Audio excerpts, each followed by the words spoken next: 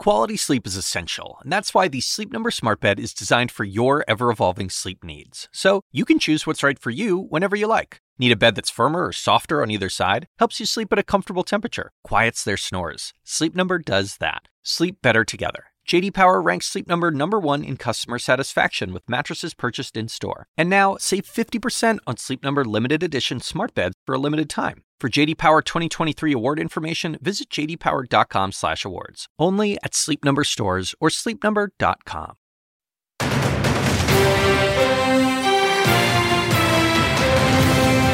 Nation in crisis. After 2 mass shootings, Democrats blame President Trump for a rising tide of hate. He didn't pull the trigger, but he's certainly been tweeting out the ammunition. The president says he wants to prevent gun violence. I think we can get something really good done. But will this time be any different? I'll speak with Democratic presidential candidate Beto O'Rourke next. Plus, massive raids. Children separated from their parents as hundreds of undocumented immigrants are swept up by ICE. The president calls those raids a good deterrent. They may get in, but it doesn't matter because they're going out. Why were families targeted? I'll speak to Acting Customs and Border Protection Commissioner Mark Morgan in moments. And all in Iowa. 2020 Democrats take the soapbox at the Iowa State Fair. The story of this state is the story of America. Whose message is resonating with caucus goers? Presidential candidate Senator Cory Booker joins me next.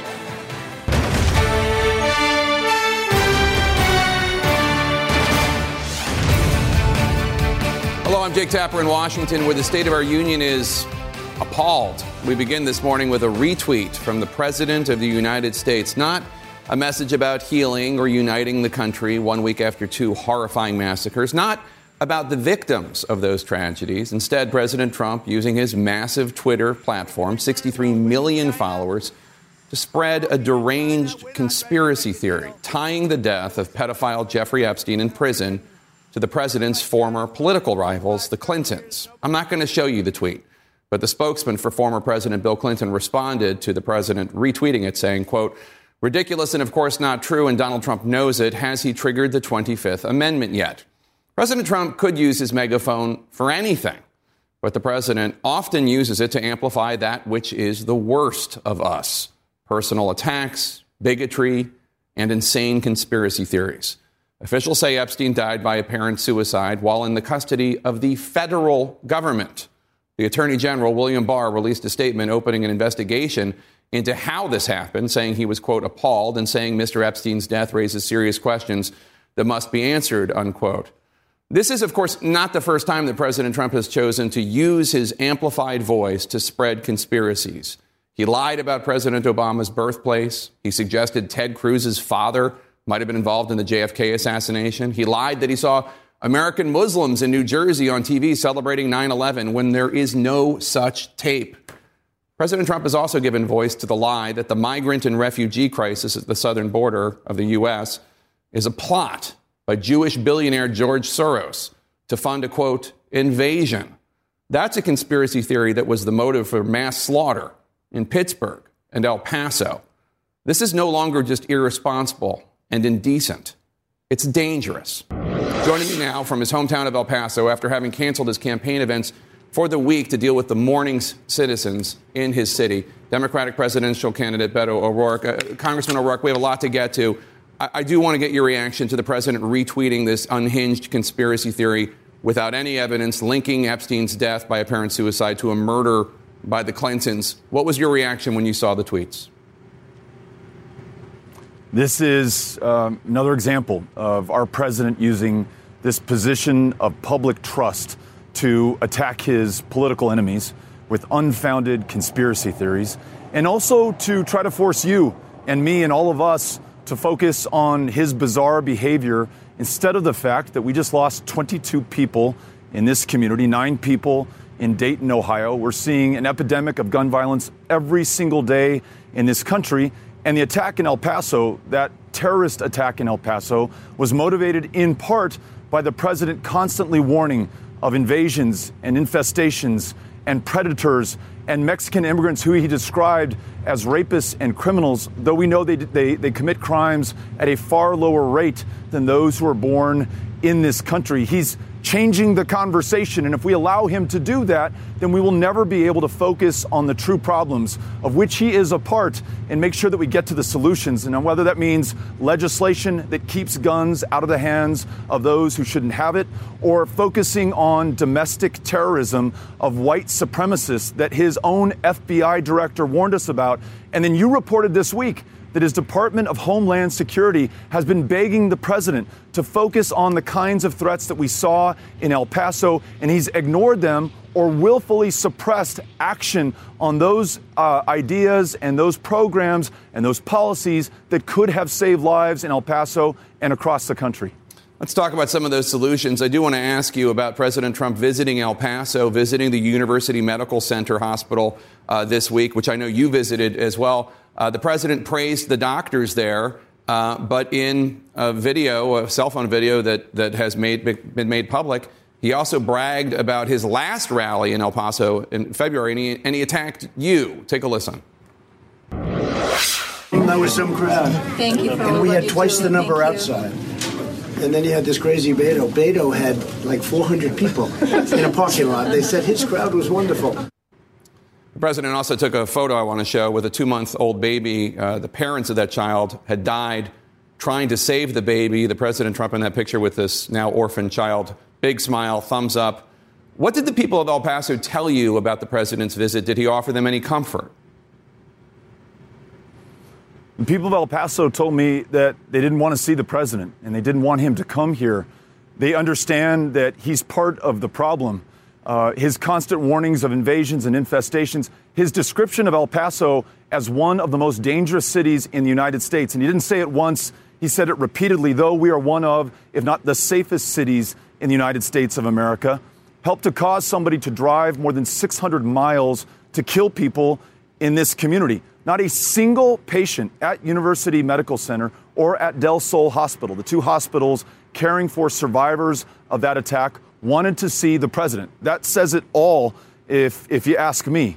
But for him then to focus on comparing political rallies or on himself or on how much people love him just shows you how sick this guy is and how unfit for this office. He should be consoling people, bringing people together, focusing on their pain and improving their lives. And instead, he's focused on himself. Let's talk about some of the solutions that you were talking about earlier. You were asked in May whether you supported a plan for federal gun licensing. You said it might go too far. I'm wondering what you think now after the El Paso and Dayton massacres, if you feel the same way, or if maybe your mind is opening about that. That's a proposal that Senator Booker and some of your other rivals are out there talking about. We should do it. We should have a national licensing program in this country. You know, I also said at the time it's something that's worth discussing, looking at. I want to learn more. I have. I've listened to my fellow Americans, my fellow Texans, my fellow El Pasoans. This makes sense. It will save lives. And in conjunction with universal background checks, closing all loopholes, ending the sale of weapons of war into our communities like the one that was used in El Paso, and red flag laws that stop people who own a firearm before it's too late, before they hurt themselves or someone else, we can end this epidemic of gun violence that will claim more than 40,000 lives this year, happening every single day in almost every single community. So I think it's a proposal that makes sense and one that I would want to implement as president.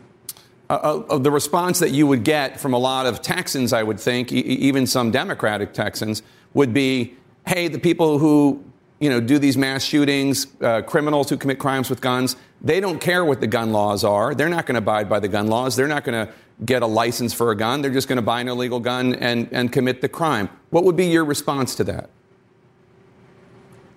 Then why pass any law and why be a nation of laws? I think we pass those laws that we know will improve our lives, save lives, protect our fellow Americans, and then we have to vigorously enforce those laws. And as president, I would. It is the only way that we're going to save the lives of our fellow Americans that we are losing at a frightening pace right now, at a pace that no other country is seeing around the world. And we either accept that this is our lot and our future and our fate, and we are inherently violent or evil or bad, or that this is a human-caused problem with a human solution. And we know that in those states that have adopted these licenses or have adopted universal background checks or have stopped the sales of weapons of war, that we are saving lives. So let's adopt these solutions nationally and make sure that without taking anyone's Second Amendment rights away, that we save the lives of our fellow Americans. You said to me last week that you thought President Trump was a white nationalist. I just wonder, sir, President Trump won your home state of Texas by 9 points. Almost 63 million Americans voted for him. Do you think it's racist to vote for President Trump in 2020? I think it's really hard after everything that we've seen, from his time as a candidate in 2016 to his repeated warnings of invasions to his repeated calls to send them back, sending back people who are U.S. citizens, sending back people who were born in this country, his description of white nationalists and Klansmen and neo-Nazis as very fine people, his warnings of Muslims as being somehow inherently defective or dangerous and attempting to ban them from entry into this country, his transgender troop ban, and his attack on anyone who does not look like or pray like or love like the majority of this country. Yes, Donald Trump is dangerous to the future of America and will destroy what makes us so unique and so special and the genius that we represent to ourselves and to the rest of the world. And so I appeal to my fellow Americans to choose a candidate who will bring this very divided and highly polarized country together, who will work on the issues before us, whether it is health care or an economy that includes everyone, or immigration or confronting climate before it is too late, and doing it in a way that speaks to the best of us, that is ambitious, that is not fearful of the future, and does not try to divide us on our differences. That's exactly what Donald Trump is doing right now. Congressman Beto O'Rourke, please continue to send our condolences to the people of El Paso. We appreciate your time. Thank you. Coming up next, President Trump says everything he's doing on immigration is paying off at the border. What are some other consequences? We're going to talk with the acting commissioner of U.S. Customs and Border Protection next. Stay with us.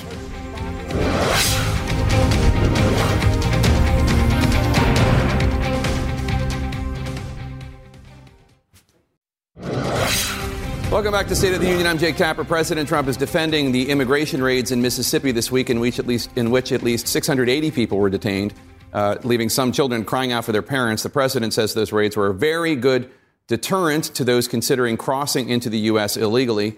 Joining me now, the acting commissioner of U.S. Customs and Border Protection, Mark Morgan. Thank you so much for joining us. I want you to take a listen to one 11-year-old girl whose father was detained in these Mississippi raids. I need my dad for me. My dad didn't do nothing. He's not a criminal. Governments, please put your heart. Let my parents be free with everybody else, please. Don't leave the child with cryiness and everything. Now, you and the president said just a few weeks ago that the pending ICE raids coming down the pike were going to be focused on violent criminals. That's not what happened here in Mississippi. Why not? Well, so first of all, I never said that the raids, as you call, were focused on violent criminals. I've never said that. And also, I think words matter. These aren't raids. These are targeted law enforcement operations. And in this case, this was a joint criminal investigation with ICE and the Department of Justice targeting worksite enforcement, meaning companies that knowingly and willfully hire illegal aliens so that in most cases they can pay them reduced wages, exploit them further for their bottom line. That's what this investigation was about, a criminal investigation, Jake. All right, so I want to get to that in 1 second, Sure. But just to give your exact quote, and you're right, you didn't say violent. You said, quote, their part has always been and it will be to go after those that are criminal aliens, meaning those people that are here illegally and have committed additional crimes against American citizens. So that was my response to a question about priorities. And the ICE's priorities will always be to go after criminal aliens as a priority. That doesn't mean they exclude all demographics. We still have to apply consequences, meaning enforce the rule of law for those individuals that are here illegally against immigration law. So it seems like undocumented workers, the dad of that little girl and the like, often bear the brunt of these raids and not the employers who hire them.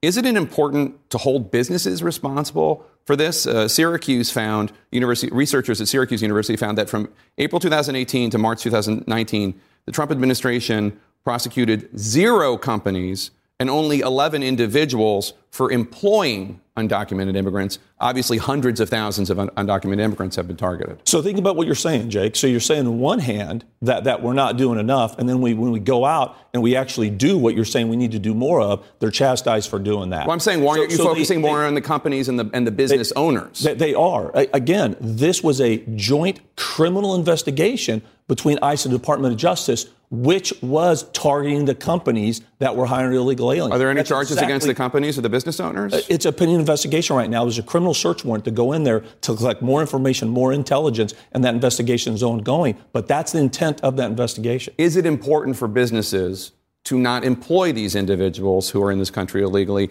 and exploit them, as you suggested? Absolutely. But it's twofold. So I think the American people need to understand that's exactly what's happening. So these individuals seeking a better life first are being exploited by the cartels to come here. Right. Once they come into the United States, then they're further exploited by United States companies by paying them reduced wages. But that's only the first element of this. These individuals here, and the girl, I know it's emotional. I know it's done on purpose to show a picture like that. What's done on purpose? But to show the girl, Jake, listen. Just people in the wake of these raids, we interview people who are affected by them. But how about interview the people that, because a majority of time in these cases, these individuals that are here illegally, they also steal identities of U.S. citizens. They get fraudulent documents, Social Security cards, and et cetera.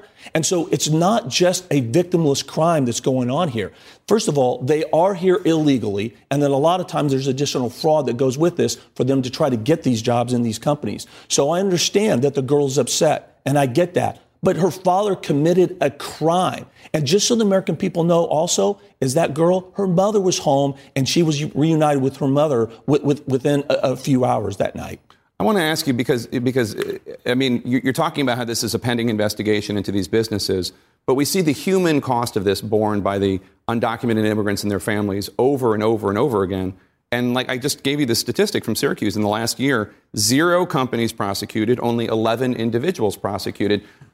I mean, if you focused on the companies, wouldn't that have more of a deterring effect than going after these individuals who are desperate? So Jake, again, this is the third time. That was the intent of the investigation. But I'm talking about in the last year, only 0 companies and 11 individuals for the last year. I can't speak to the Department of Justice on how many cases they have. I'm the commissioner of CBP, so I'm not involved in those investigations. But what I can tell you is that's exactly what this investigation was about. And again, let's go back to words matter. These aren't undocumented immigrants. They are illegal immigrants. They are here in this country illegally. They're obtaining jobs illegally. So I think words matter. And let's keep in mind that ICE, during this target enforcement operation, they took extraordinary efforts to make sure that when everyone that was apprehended, they actually had agents dedicated full-time during this operation, that they did nothing but be prepared to reach out to schools, to reach out to daycare. And every single person that they apprehended, the first question that they asked was,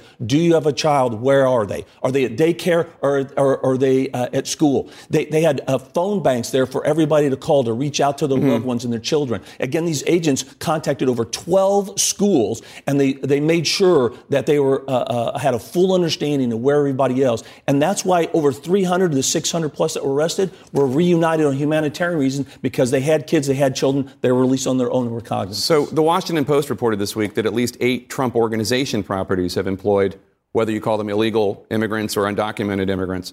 And this is just one of many, many headlines about undocumented immigrants working for President Trump's properties, whether it's his construction crews, working at his properties, working at his golf clubs. There have been 0 raids on any of these companies, despite headline after headline after headline. It seems like you guys are turning a blind eye to this crime being committed by the president's own companies. So, look, I've been in law enforcement for over 25 years. So first of all, again, I'm the commissioner of CBP, so it's not my responsibility. I understand. You were head of ICE, though, until recently. That's correct. What I can tell you is is that in my 25 years, I take offense to say anybody's turning a blind eye to someone that is violating the law. I've been doing it for a long time. I've never known anybody in law enforcement to turn a blind eye to someone that's committing a crime. Well, I don't understand why it is that the president's companies, there's headline after headline after headline about them employing undocumented immigrants. And there's never been a raid. There's never been any sort of law enforcement investigation that we can discern. Well, so you really can't say that for sure, because there are investigations going on all the time that you're unaware of. And we shouldn't be aware of those investigations. So those investigations should be done without notifying everyone, because, of course, it's going to jeopardize the investigation if I come on here and I talk to you about an investigation that's going on. The number of arrests along the U.S.-Mexico border fell 24% last month to its lowest mark since February. It's almost been cut in half since the high in May. That's a success. Yet you still call this a, quote, full-blown crisis this week.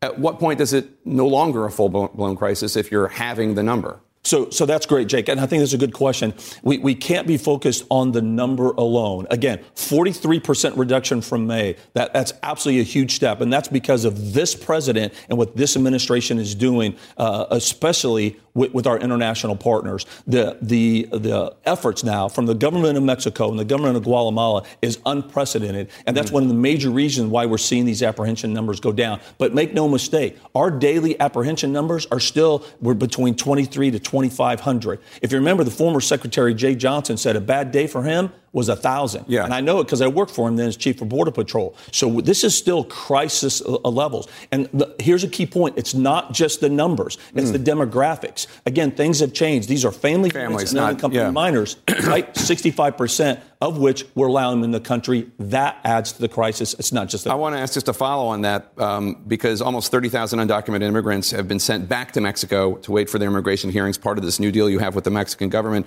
But they are being sent to some very dangerous cities, Tijuana, for example. And the group Human Rights First said there are 110 public reports of rape, kidnapping, and other violent crimes against asylum seekers waiting in Mexico. That's likely just the tip of the iceberg. Are you worried at all that this process is resulting in sending people back over the border into Mexico, into dangerous cities, basically sending them to their doom?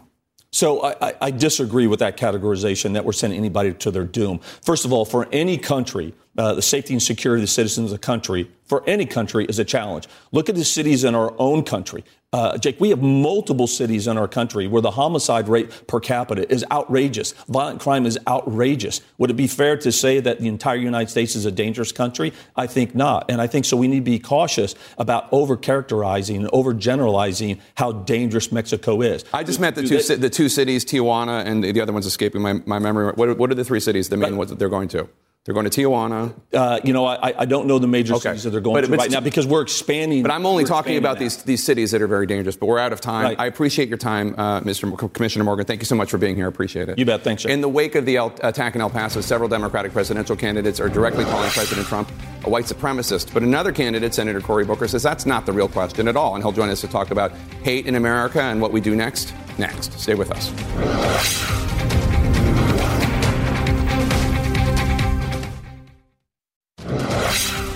Welcome back to State of the Union. I'm Jake Tapper. Our calendar is getting crowded with the wrong kinds of anniversaries, those of horrific attacks on Americans in public places. Tomorrow, for example, marks 2 years since the deadly white supremacist rally in Charlottesville.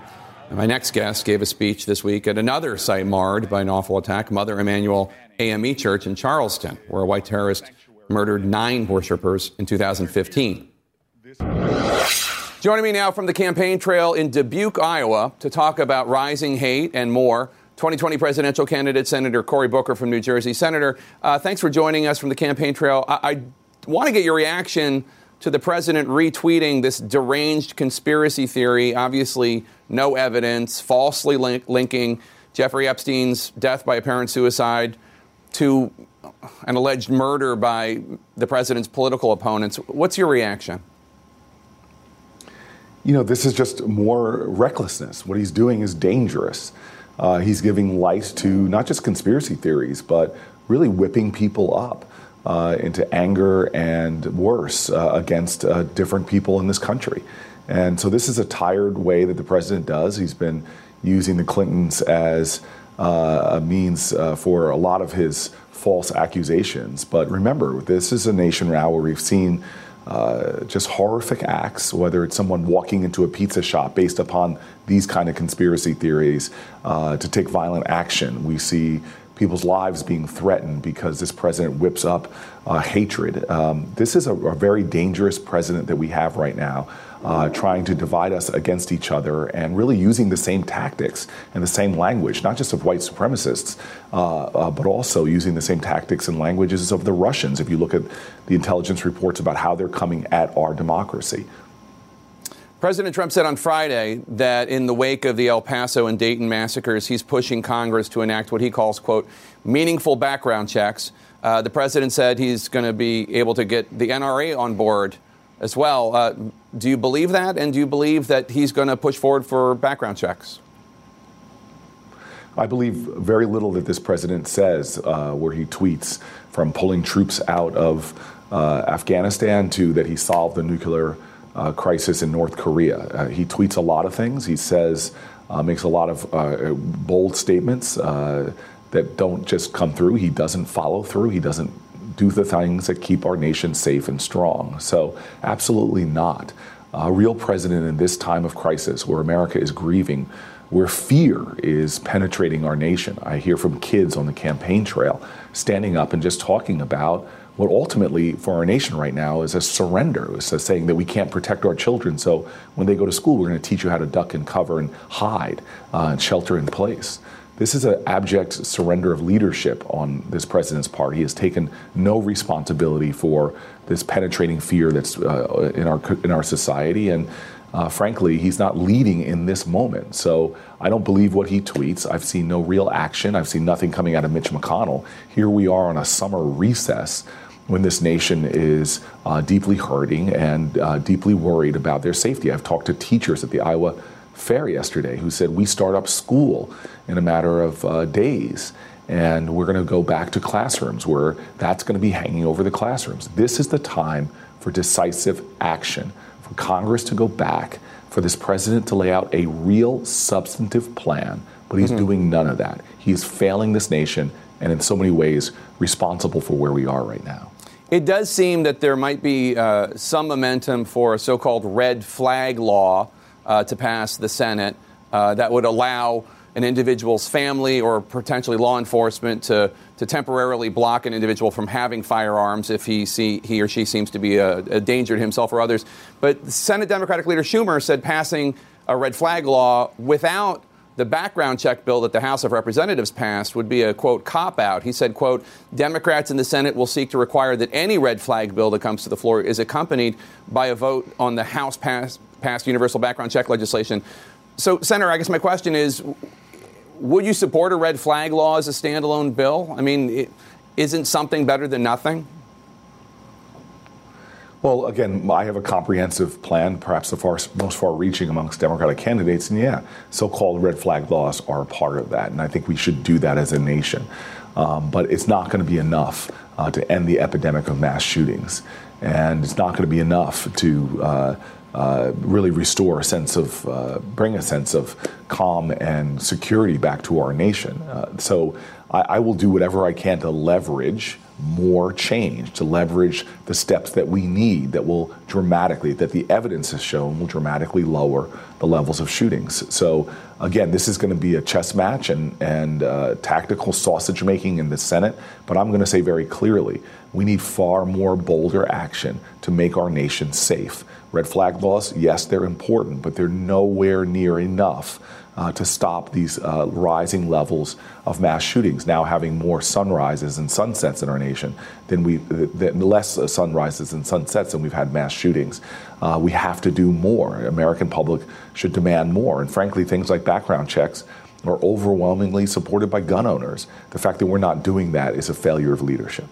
Former Vice President Biden appeared to stumble at an event earlier this week, a campaign event. He said that, quote, poor kids are just as bright and just as talented as white kids. And then he seemed to correct himself, saying wealthy kids, black kids, Asian kids. The campaign said he misspoke. But one of your rivals, New York City Mayor Bill de Blasio, on Twitter said, quote, to quickly dismiss Joe Biden's words as a mere slip of the tongue is as concerning as what he said. we need to have a real conversation about the racism and sexism behind, quote, electability. What do you make of this all? I pay very little mind to it. I mean, Joe Biden will have to answer to his words himself.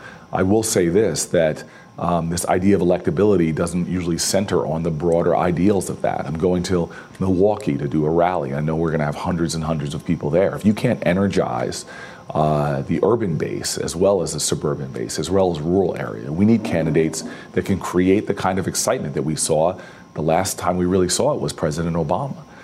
We would have won a lot of we would have won this presidential election. And again, I don't put this on Secretary Clinton, who ran, in many ways, a campaign that was dealing with the headwinds of the Russians and the Trump campaign using psychographics, doing everything they could to suppress African-American votes.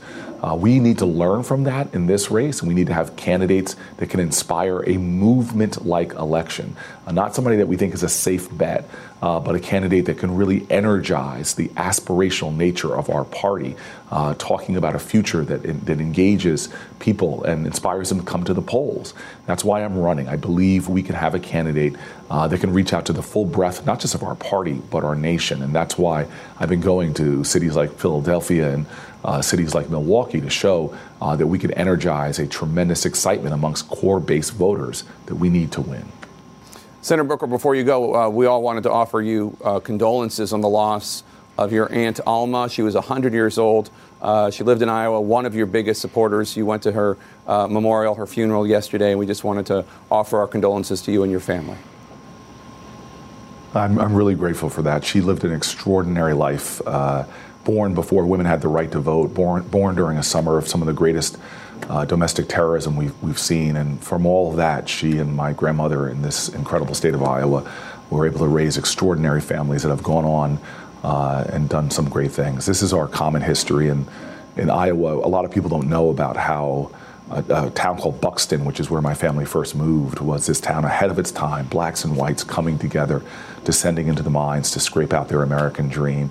We have some incredible history of Americans across racial lines, creating a much better America. And that's what we celebrated when I gave her eulogy. And that's what I believe we need to be celebrating now in our country. With so many leaders trying to divide us against each other, we need to get back to that spirit in our nation that understands we have common cause and common purpose. And that's how she lived. And I hope that her legacy will go on, not just in her family, but will inspire that in the rest of us. Well, may her memory be a blessing. Senator Booker, thanks so much. Thank you very much. A Democratic candidate breaks down on the campaign trail, worried about his children in the era of mass shootings. President Trump says he thinks he can convince the NRA to change its stance on background checks. Is there any reason to believe that's possible? That's next.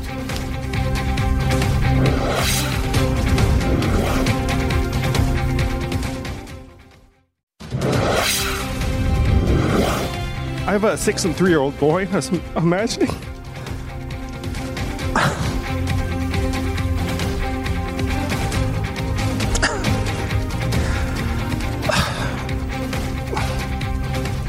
I was imagining it was one of them that got shot and the other saw it.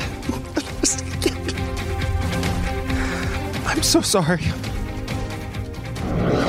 The presidential candidate, Andrew Yang, breaking down while responding to a mother who lost one of her children to gun violence. The other child, a twin, was a witness to it. Will anything actually get done in Washington to stop this cycle of carnage? Let's discuss. Congresswoman, let me start with you. Is a compromise that moves the ball forward in Congress possible at all? Well, I think that if they're actually focused on people and they're focused on kids at school and they're less focused on the political divide, I think it is possible. I think the thing that stops members of Congress from doing the right thing is the political parties pulling them from one side to the other. Now, I have 3 kids, and I can understand the emotion. When you really put yourself in the place of people who have been affected by this, it affects you because you think about your own children. I have 3 kids, and it's something that I fear all the time. But just doing something is not enough. really, my daughter actually did this article, and she said, I wish Congress would focus on the violent thoughts before I become a victim of the violent act. I could not believe how insightful that was. She talks about kids sitting at school by themselves, totally isolated, some of them even in cars in the parking lot. There are some issues that we have to face. You're talking about not just gun violence and making sure that you're doing everything you can to keep guns out of the hands of people who lack the ability to make a rational decision, but also making sure you stop the violent act, which also includes making sure that everyone that is on TV, that is out there, that is influential, watches their language also. It's a holistic approach. What would you hope for, Mr. Mayor? Well, first of all, for us to understand the depth and the breadth of the pain that was displayed by Andrew a minute ago. 630,000 American citizens have been killed on the streets of America involving gun violence since 1980. And that pain is felt in every neighborhood. And it is searing. We have a couple of different crises, all that are now converging. It's a national security crisis involving domestic terrorism. It's a public health crisis, and it's a public safety crisis. The approach has to be comprehensive. You can still support the Second Amendment and have reasonable gun control, gun responsibility legislation, but that in and of itself, although those things are important, as the Congress lady said, are not enough. You have to get into mental health. You have to get into substance abuse. You have to get into reconciliation. You have to get into this notion that we're going to solve all of our problems through a violent act using a gun. So I'm hopeful that Congress will get past the politics of it, do common sense, responsible gun legislation, and then get really deep into this culture of violence that we've developed in the United States of America. Adolfo, one of the things that enjoys the most popular support is universal background checks, the idea that all sales of guns there should be a background check. President Trump has voiced support for it before after the Parkland shootings a year ago and then ultimately didn't follow through. He now says that he thinks he can get the NRA to at least be neutral on it. Do you think that actually could happen? Well, first of all, I agree with everything on the panel. One of the two times we have a panel, everybody seems to be in agreement with things. But just to the politics of it, first of all, the president has now signaled that it's something that he wants to do and it's a priority. So I think that will move along a lot of Republicans. Of course, Senator McConnell just announced that he's going to take this up, and he's absolutely working for a bipartisan solution. I think, though, that one of the things we need to do, and I so agree with what Congresswoman Love said, is not just pass legislation. As an example, for the sake of passing legislation, I think it gives people really a false sense of security because that's just addressing the symptoms and not the root cause. As an example, California. They had this red law, state in California, red flag statute, and I understand for 2 years it was never even used or employed. So we have a lot on the books right now, even on background checks, that the laws have been passed and aren't enforced. At the end of the day, I am going to say something here that probably is not very popular, is I'm not holding my breath that there will be an agreement. Mm-hmm. And for this reason, we just saw this debate in Iowa over the weekend or just the last few days. The climate right now is just too politicized. I think it's always difficult, and it really is already an election year, to get things done in Washington. So I think the Democrats, frankly, I don't want to make it partisan here, the Democrats are in a position, since they're trying to unseat the president, to push the envelope to a point that Republicans will not be able to accept overreaching on this issue. Sochi? The House passed a background checks bill 160 days ago. And where has Donald Trump been? A flawed one. A flawed one. That is the floor. Background checks is the floor. 90% of Americans support background checks. How many people have to die before Donald Trump acts? And frankly, Donald Trump can call the Senate in tomorrow and say, come back, get legislation done. But the problem is that Mitch McConnell right now, his problem is that he wants people to forget. He wants recess to go on. He wants September to come in. And then he wants another topic to be out there. So I don't think that the Republicans are taking it seriously. And it's very unfortunate. This is a prime example of what is going wrong. First of all, it's not up to the executive branch to pass legislation. Or to call Congress. You have got to get Mitch McConnell, Nancy Pelosi, Kevin McCarthy, and Chuck Schumer together to pass legislation. And it's the job of the executive branch to execute that legislation and also to prosecute criminals. Yeah. So we have to remember we're putting too much responsibility and too much power in the White House where it actually should be done. Legislation in Congress. did pass. Yes. This is why people don't like Washington. We have a massive crisis. It's a national crisis. It's a national emergency. People are being killed every day, 40 people a day. And then you have these mass shootings, which are now, we know, are domestic terrorism. And can I just say one thing to your point of mental health? I think like 2/3 of the deaths are suicides. Yes, 2/3 of the gun deaths are suicides, which is kind of an ignored part of this, but it's a part of the mental health crisis. It falls into three buckets. Most are suicides. Then you have regular street crime where individuals are getting killed, usually with the mechanism of a handgun, and then you have these mass shootings. All three of them. And gang violence. And gang violence and drugs. Well, of course. It's the street crime. It's all of those things. And and people are being killed and people are being hurt. If you were going to take an approach to this like it was a national emergency, you would bring all of the resources, not only of the government, but the private sector, the faith-based community to bear to solving the problem of violence in America. Now, I believe that reasonable gun laws are going to be helpful, and I think most Americans think that not everybody needs any kind of gun anytime to do anything that you want. But that's just a small part, but I would say an important part of the problem. The president's team has now diverted money from the FBI, the ATF, and the U.S. Marshal's Office and given it to the Customs and Border Patrol and ICE. Their budgets are now bigger. So you showed a picture of that young girl whose father had been taken away from her, and you questioned Mr. Morgan about whether or not the president wants to keep America safe. Well, they certainly didn't do it with domestic terrorism when everybody was saying this is a major problem. And so the mayors of America warned the president years ago that this maniacal focus on quote-unquote people who he calls criminals who just crossed the border are more important than focusing on violent criminals that have killed us. And it is a misdirection of our resources to keep us safe. And let's turn to that in the couple minutes we have, because after a series of immigration raids in Mississippi, both sides presented very starkly different pictures of what's going on and their necessity. Let's roll that. This is a clip from question 4. This serves as a very good deterrent. If people come into our country illegally, they're going out. After what just happened in El Paso, when it was motivated by hate against immigrants and Latino immigrants, do you think that a responsible leader would have said, don't do those raids? Sochi, your response? I agree with Kamala Harris. I think we're all parents on this panel. I don't think anybody agrees that families should be separated. That video of the little girl who had been separated from her parents, that is just heartbreaking. I am a Mexican American from Texas, and I will tell you that I have never been scared in my life until this president. My 95-year-old grandmother, in the middle of the night, she is here legally. She's here legally. She's been here legally for 60 years. She went in the middle of the night and looked for her papers because she thought that Donald Trump was going to send her to Mexico. Adolfo, we only have like 15 seconds.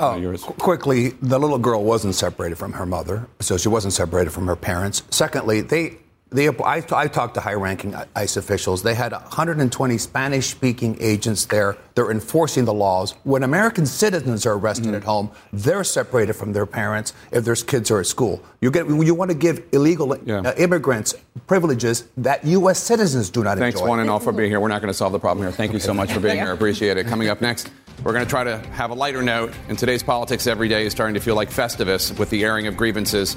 And that's this week's State of the Cartoonian. Stay with us.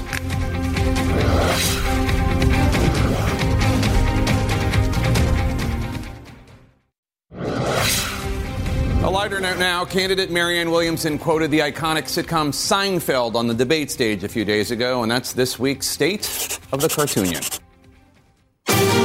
Comedy legend Julia Louis-Dreyfus found her worlds colliding when Democratic presidential candidate Marianne Williamson at the CNN debate quoted Seinfeld. Yada, yada, yada. The former Elaine Bennis from Seinfeld immediately thought of her other famous comedy show, Veep. I guess she's going to pick me as her running mate. It made us wonder what other iconic lines from Seinfeld might describe today's politics. For example, President Trump's negotiating approach to everything. Nothing from you! Or perhaps a potential future response next time someone calls the president's hands small. I was in the pool! After a cutting insult from Senator Elizabeth Warren at the debate, candidate John Delaney later came up with a comeback, which reminded us of... Well, the jerk store called.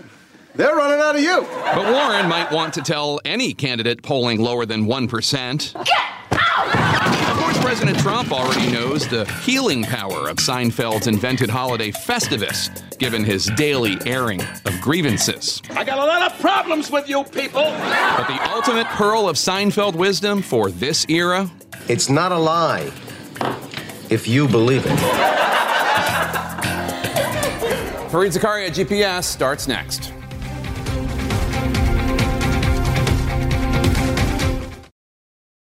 When you work next level. And when you play next level. And when it's time to sleep, Sleep Number smart beds are designed to embrace your uniqueness, providing you with high-quality sleep every night. Sleep next level. J.D. Power ranks Sleep Number #1 in customer satisfaction with mattresses purchased in-store. And now, the Queen Sleep Number C4 smart bed is only $1,599. Save $300 for a limited time, only at Sleep Number stores or sleepnumber.com. Prices higher in Alaska and Hawaii. Quality sleep is essential, and that's why the Sleep Number smart bed is designed for your ever-evolving sleep needs. So you can choose what's right for you whenever you like. Need a bed that's firmer or softer on either side? Helps you sleep at a comfortable temperature. Quiets their snores. Sleep Number does that. Sleep better together. J.D. Power ranks Sleep Number #1 in customer satisfaction with mattresses purchased in-store. And now, save 50% on Sleep Number limited edition smart beds for a limited time. For J.D. Power 2023 award information, visit jdpower.com/awards. Only at Sleep Number stores or sleepnumber.com.